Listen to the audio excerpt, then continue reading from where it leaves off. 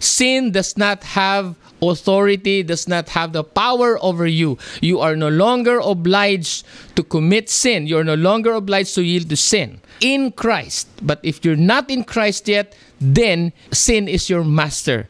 You have no power to resist sin. It's very important to understand that the Lord Jesus Christ died in the cross to free us from the power of sin. He paid the price so we can go free.